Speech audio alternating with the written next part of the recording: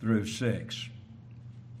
Zechariah chapter 1, verses 2 through 6. Zechariah had a message of repentance. The Lord hath been sore displeased with your fathers. Therefore say thou unto them, Thus saith the Lord of hosts, Turn you unto me, saith the Lord of hosts, and I will turn unto you, saith the Lord of hosts. Be you not as your fathers, unto whom the former prophets have cried, saying, Thus saith the Lord of hosts, Turn you now from your evil ways and from your evil doings. But they did not hear, nor hearken unto me, saith the Lord. Your fathers, where are they? And the prophets, do they live forever? But my words and my statutes, which I commanded my servants the prophets, did they not take hold of your fathers? And they returned and said, Like as the Lord of hosts thought to do unto us, according to our ways and according to our doings, so hath he dealt with us. Now keep this in mind. We're told that they prospered in building the temple. They prospered through the prophesying of these two men. In other words, as these two prophets prophesied, it did them good, and they continued to build the temple. The first thing I want to point out is that Zechariah, who was one of these prophets, and his prophesying caused the men to prosper in building the temple, that his message was a message of repentance. You notice that in verse 3, that God commanded him, Therefore say thou unto them, Thus saith the Lord of hosts, Turn ye unto me. Turn. I remember hearing a message many years ago on repentance. Turn or burn. Turn. Repent or perish. Turn or burn. The message that Zechariah was given to these people was a message of repentance. You know, the New Testament opens with a message of repentance, doesn't it? John the Baptist, who was the last of the prophets, he came, the scripture says, preaching, Repent ye, for the kingdom of heaven is at hand. That was a clarion call that John the Baptist began his ministry with. Repent ye, for the kingdom of heaven is at hand. And then after the Lord was baptized by John, in Mark's gospel, we read that he began to preach. And what do you think? What do you suppose he was preaching? Repent ye. This is in Mark. Repent ye and believe the gospel. When the Apostle Paul met with the elders of Ephesus for the last time, this is recorded in Acts chapter 20. They knew they would never see each other again in this world, and Paul reminded them that he had not shunned to declare unto them the whole counsel of God. And he made this point, testifying both to the Jews and to the Greeks, repentance toward God, faith toward our Lord Jesus Christ. That tells us that repentance is an integral part of the gospel. Repentance is. What does it mean to repent? Well, the best definition, I suppose, the most common definition is a change of mind. A change of mind. But surely it means a change of mind which results in a change of life. A lot of people change their minds about a number of different things. We change our minds 100 times a day, maybe.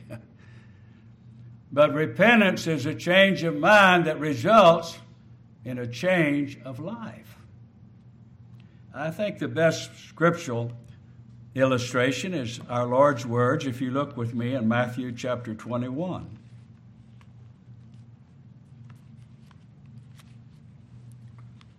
Matthew chapter 21, and beginning with verse 28.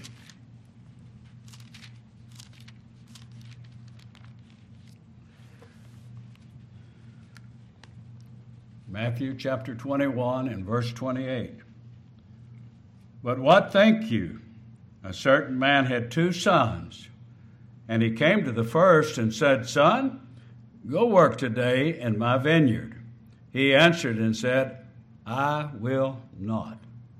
But afterward he repented and went. You see that? He repented. He changed his mind, but changing his mind resulted in action. He repented and went. The father came to the second son and said likewise, and he answered and said, I go, sir, and went not. Whither of them twain did the will of the Father? In other words, which one repented? The one who at first said, I will not, but then changed his mind. He repented, and he went. And I'm just convinced tonight, my friends, that this is a very sad truth, a truth that is missing in so many places today, the truth about repentance. People are asked, do you want to go to heaven? Well, only a fool would say, didn't. You want to go to heaven? Well, believe on the Lord Jesus Christ. And people believe on the Lord Jesus Christ, and their life is no different. There's no change. There's no repentance. Paul said, when I was at Ephesus, I testified to everyone, Jews and Greeks, repentance toward God first of all, and faith toward the Lord Jesus Christ. These two go together. Sometimes it's asked, which comes first? Well, they come together. It's like asking which, when the bullet goes through the wall, does the hole come first or the bullet first? You know, they're Siamese twins.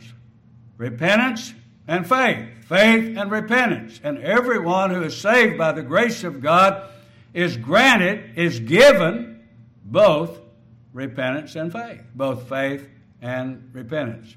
If you have faith tonight, you have repentance. You can't have faith and not have repentance. Well, look back here to Zechariah at his prophesying in these first 6 verses. I have several things I want to point out to us. If you've turned back here to Zechariah chapter 1, the first thing that I notice here is the Lord was displeased. Notice that in verse 2. The Lord hath been, and not just displeased, but sore displeased with your fathers. The Lord is displeased with sin. And I say sins, plural. The Lord hath been sore displeased with your fathers. That is, sore displeased with the sins of the fathers. And in verse 4, he seems to divide their sins, or that which displeased the Lord, into 2 categories. If you notice in verse 4, turn you now from your, number 1, evil ways, and number 2, turn from your evil doings. Your evil ways and your evil doings. Now, it's suggested by some of the writers that the evil ways was the sin of idolatry. The sin of idolatry, the nation of Israel, and their idolatrous life and practice. When you read the 10 Commandments, if you read them in Exodus chapter 20, the second commandment is, thou shalt not make unto thee any graven image, any likeness of anything in heaven or earth to worship. And of all those commandments, you read them, it seems like that second commandment, that commandment which forbids idolatry, is greater than any of the others, because God says there that those who practice that, they hate Him. They hate God. That's what He said. Those who practice idolatry, they hate God, and to that particular disobedience, to that command, remember, is attached the greatest punishment, that God will not forgive them to the second and third generation, visiting the iniquity of the fathers unto the second and third generation. Doesn't say that about any of those other commandments, does he? But idolatry, making a graven image for the purpose of worshiping. We take pictures, we have photographs, but we don't take a photograph to worship, do we? That commandment is not against an image, having an image, but an image to worship. There was images in the tabernacle. There was an image of the cherubim on the mercy seat. No, but the commandment was, thou shalt not make unto thee any idol, any image to be used in worship. And God says that those who do that hate him. Visiting the iniquity of the fathers upon the children unto the third and fourth generation of them that hate me. That's what it says there in Exodus 20. Evil ways, the sin of idolatry. We know that was the crowning sin of the nation of Israel. The reason they were sent off and chastened like they were into captivity because of the sin of idolatry. They were not long out of Egypt, were they? Before they had already fallen into that sin. Before Aaron had a golden calf made and said, behold your gods. Almost seems unreal that could happen. After seeing all the miracles and signs that they had seen, after walking through the Red Sea on dry ground, then to have a golden calf and say, this is your God? So, evil ways, it's suggested, referred to the idolatry, but their evil doings, their immoralities. Now, the Jewish nation had been guilty of both evil ways and evil doings. We know that. Now, the second thing we see in this prophesying, not only was God displeased because of their evil ways and their evil doings, but they wouldn't listen. They would not hear the prophets. Notice that in verse 4. But be ye not as your fathers, unto whom the former prophets have cried, saying, thus saith the Lord of hosts, turn you now from your evil ways and from your evil doings. But they would not hear. They hardened their necks, stiffened their necks. They would not hear the prophets of God. Oh, they'd hear the false prophets. They'd listen to them. But the true prophets of God, they would not hear, they would not hearken unto the Lord, because the Lord was speaking through those prophets, through those men. In Hebrews chapter 11, we read that long list of those who honored the Lord by faith, and some of them were those prophets that they didn't listen to. And they stoned. They said they were stoned. They stoned some of the prophets. Sawn asunder. I believe that Isaiah was actually sawed in pieces, his body, tempted, slain with the sword. They would not hear. Number one, God is sore displeased with your evil ways, your evil doings, and your fathers would not listen to the messengers, to the prophets of God. And then notice the third thing here. The Lord testifies to the truthfulness of his word. Your fathers, Zechariah speaking to these Jews, your fathers, where are they? Where are they? The prophets, do they live forever? But my words and my statutes, which I commanded my servants, the prophets, did they not take hold of your fathers? And they returned and said, like as the Lord of hosts thought to do unto us according to our ways and according to our doings, so hath he dealt with us. There are two ways, I believe, to look at these words, these questions. Where are your fathers? Where are your fathers? Well, they're dead. They died in battle, or they died in exile. They'd been 70 years out of their land. Where are your fathers? Well, they're gone. And then some believe, and the prophets. Well, our fathers died, so did the prophets. What's the difference? What's the difference? And both are true.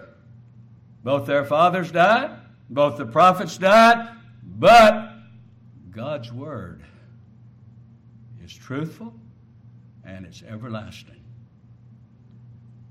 We live in a day, and of course I'm sure it's been like this for a long time, but people want to think the truth never changes. And truth is as sharp as a razor edge. It cuts. The sword of the Lord has two edges, doesn't it? The Old Testament law, one edge, and the gospel, the other edge. The truth never changes. We change, men change, God doesn't change, and God's word doesn't change. And, people think, well, we're living in a day, well, yeah, they used to say that was wrong. Well, if it was wrong 100 years ago, it's wrong today. Right? It's not going to change. All right, here's the second part of the message. So first of all, Zechariah had a message of repentance. And number two, Zechariah had a message of encouragement. And we see that in verses 7 through 17. Now, 3 months later, we saw that he began prophesying in the 8th month, but 3 months later, you notice in verse 7, upon the 24th day of the 11th month, God began to give Zechariah a number of visions. I believe there are 9 of these visions that God gave unto him. And we're looking tonight at only the first vision. But this vision, the truth of the vision, rather, was given to encourage the elders who were building on that temple. And it's given for us, you and I today, who are involved in the spiritual temple that the Lord Jesus Christ is building, to encourage us. Because what we see in this vision, we know it speaks to us today as well. And I'll just point out a few things to us about the vision. Let's read the vision. Verse 8. I saw by night, and behold, a man riding upon a red horse. And he stood among the myrtle trees that were in the bottom, and behind him were their red horses, speckled and white. Then said I, O my Lord, what are these? And the angel that talked with me said unto me, I will show thee what these be. And the man that stood among the myrtle trees answered and said, These are they whom the Lord has sent to walk to and fro through the earth. And they answered the angel of the Lord that stood among the myrtle trees and said, We have walked to and fro through the earth, and behold, all the earth sitteth still and is at rest. Then the angel of the Lord answered and said, O Lord of hosts, how long wilt thou not have mercy on Jerusalem and on the cities of Judah, against which thou hast had indignation these 70 years? And the Lord answered the angel that talked with me with good words and comfortable words. So the angel that communed with me said unto me, Cry thou, saying, Thus saith the Lord of hosts, I am jealous for Jerusalem and for Zion with a great jealousy, and I am very sore displeased with the heathen that are at ease, for I was but a little displeased, and they helped forward the affliction. Therefore thus saith the Lord, I am returned to Jerusalem with mercies. My house shall be built in it, saith the Lord of hosts, and a line shall be stretched forth upon Jerusalem. Cry yet, saying, Thus saith the Lord of hosts, my cities through prosperity shall yet be spread abroad, and the Lord shall yet comfort Zion, and shall yet choose Jerusalem. Number one, the myrtle trees. he saw a man, he said, by night, a man riding upon a red horse, and he stood among the myrtle trees. The myrtle trees represent Judah, the nation of Judah, at that particular time. She's not pictured by giant cedars, by strong oak trees. She's pictured by humble myrtle trees. And the only thing that I would point out about the myrtle tree is that when its leaves are crushed, it puts off a very sweet and pleasant aroma. Israel then, and the Lord's church in this world, is never going to be any different. Israel of old was a little nation among the nations, and now they're reduced to even less when this took place. But Israel of old, and the spiritual Israel of God, the church of the Lord Jesus Christ, is pictured by the myrtle trees. It's overshadowed by the powerful, the proud, the godless powers of this world.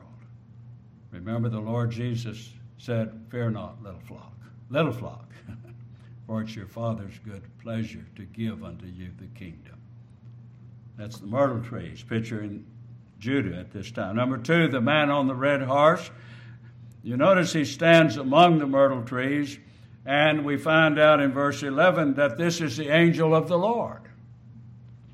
Well, all through the Old Testament, the angel of the Lord is the Lord, the eternal Son of God, who appeared before he came into this world as a man. He appeared in the form of a man, and he's referred to as the angel of the Lord. He appeared to Moses at the bush that burned but was not consumed. And the thing I like about this is, number one, he's in the midst of the church. The Lord Jesus Christ, and God is encouraging them. He was in their midst. "I have returned," he said, "to Jerusalem with mercies." What an encouragement to these Jews that were building on that temple. God says, "I'm in their midst." The Lord is in their midst. And what an encouragement to you and I. The Lord Jesus Christ has promised to be in our midst and is in our midst. We've got to believe that and know that's true. That's what he said. "Where 2 or 3 are gathered in my name, there am I in their midst." And then he was riding on a horse to show us how quickly he can come to help us. How quickly he can respond when we cry unto him, as a horse can quickly move. Then the third thing, the different colored horses, the red, the speckled, and the white. And you notice the prophet asked, "What are these?" And the angel who talked with the prophet said, he didn't say, "I'll tell you what these are." He said, "I'll show you. I'll show you what these are." And when he showed them, we see these are they that walk through the world and report to the Lord who sent them. They, of course, represent the angels of God, who we're told in Hebrews 1 and verse 14 are ministering spirits sent forth to minister for them who shall be heirs of salvation. Now these that we read about in this vision, they report back to the Lord, and they say the world is at rest. And I was just thinking, Assyria conquered Syria. Babylon conquered Assyria. The Persians conquered Babylon. And now, at this time, the world is at peace. It's at rest. These great powers, there was one ruling power. And Darius, of course, was at the head of that nation. Now, here's a fourth thing. The angel of the Lord interceded for Jerusalem. Notice that in verse 12. Then the angel of the Lord answered and said, O Lord of hosts, how long? He intercedes for them. And doesn't this remind us that we too have an advocate with the Father? That he ever lives to make intercession for us? That he's always there? And he's always heard. He's always heard. And then the answer returned, the answer that was returned are these good and comfortable words. Verse 13, and the Lord answered the angel that talked with me with good words and comfortable words. What are these good words, these comfortable words? Verse 16, and therefore thus saith the Lord, I am returned to Jerusalem. And I'm not only returned, but I'm returned with mercies. That's good news, isn't it? Aren't you glad that he is a God of mercy? And anytime I mention mercy, I always remind myself, if I deserved mercy, it wouldn't be mercy. If I deserved grace, it wouldn't be grace. No, God be merciful to me, the sinner. God save me by your grace. That God said, this house shall be built. That's what God told him. These are the good words. This house shall be built. That's one of God's shouts. It shall be built. And all hell and all the demons of hell and all the powers of this world could not keep that house from being built. Just as our Lord said, the gates of hell shall not prevail against his church. This won't happen. Why? Because it's founded on the rock, and Christ is the rock. I trust the Lord would bless these words.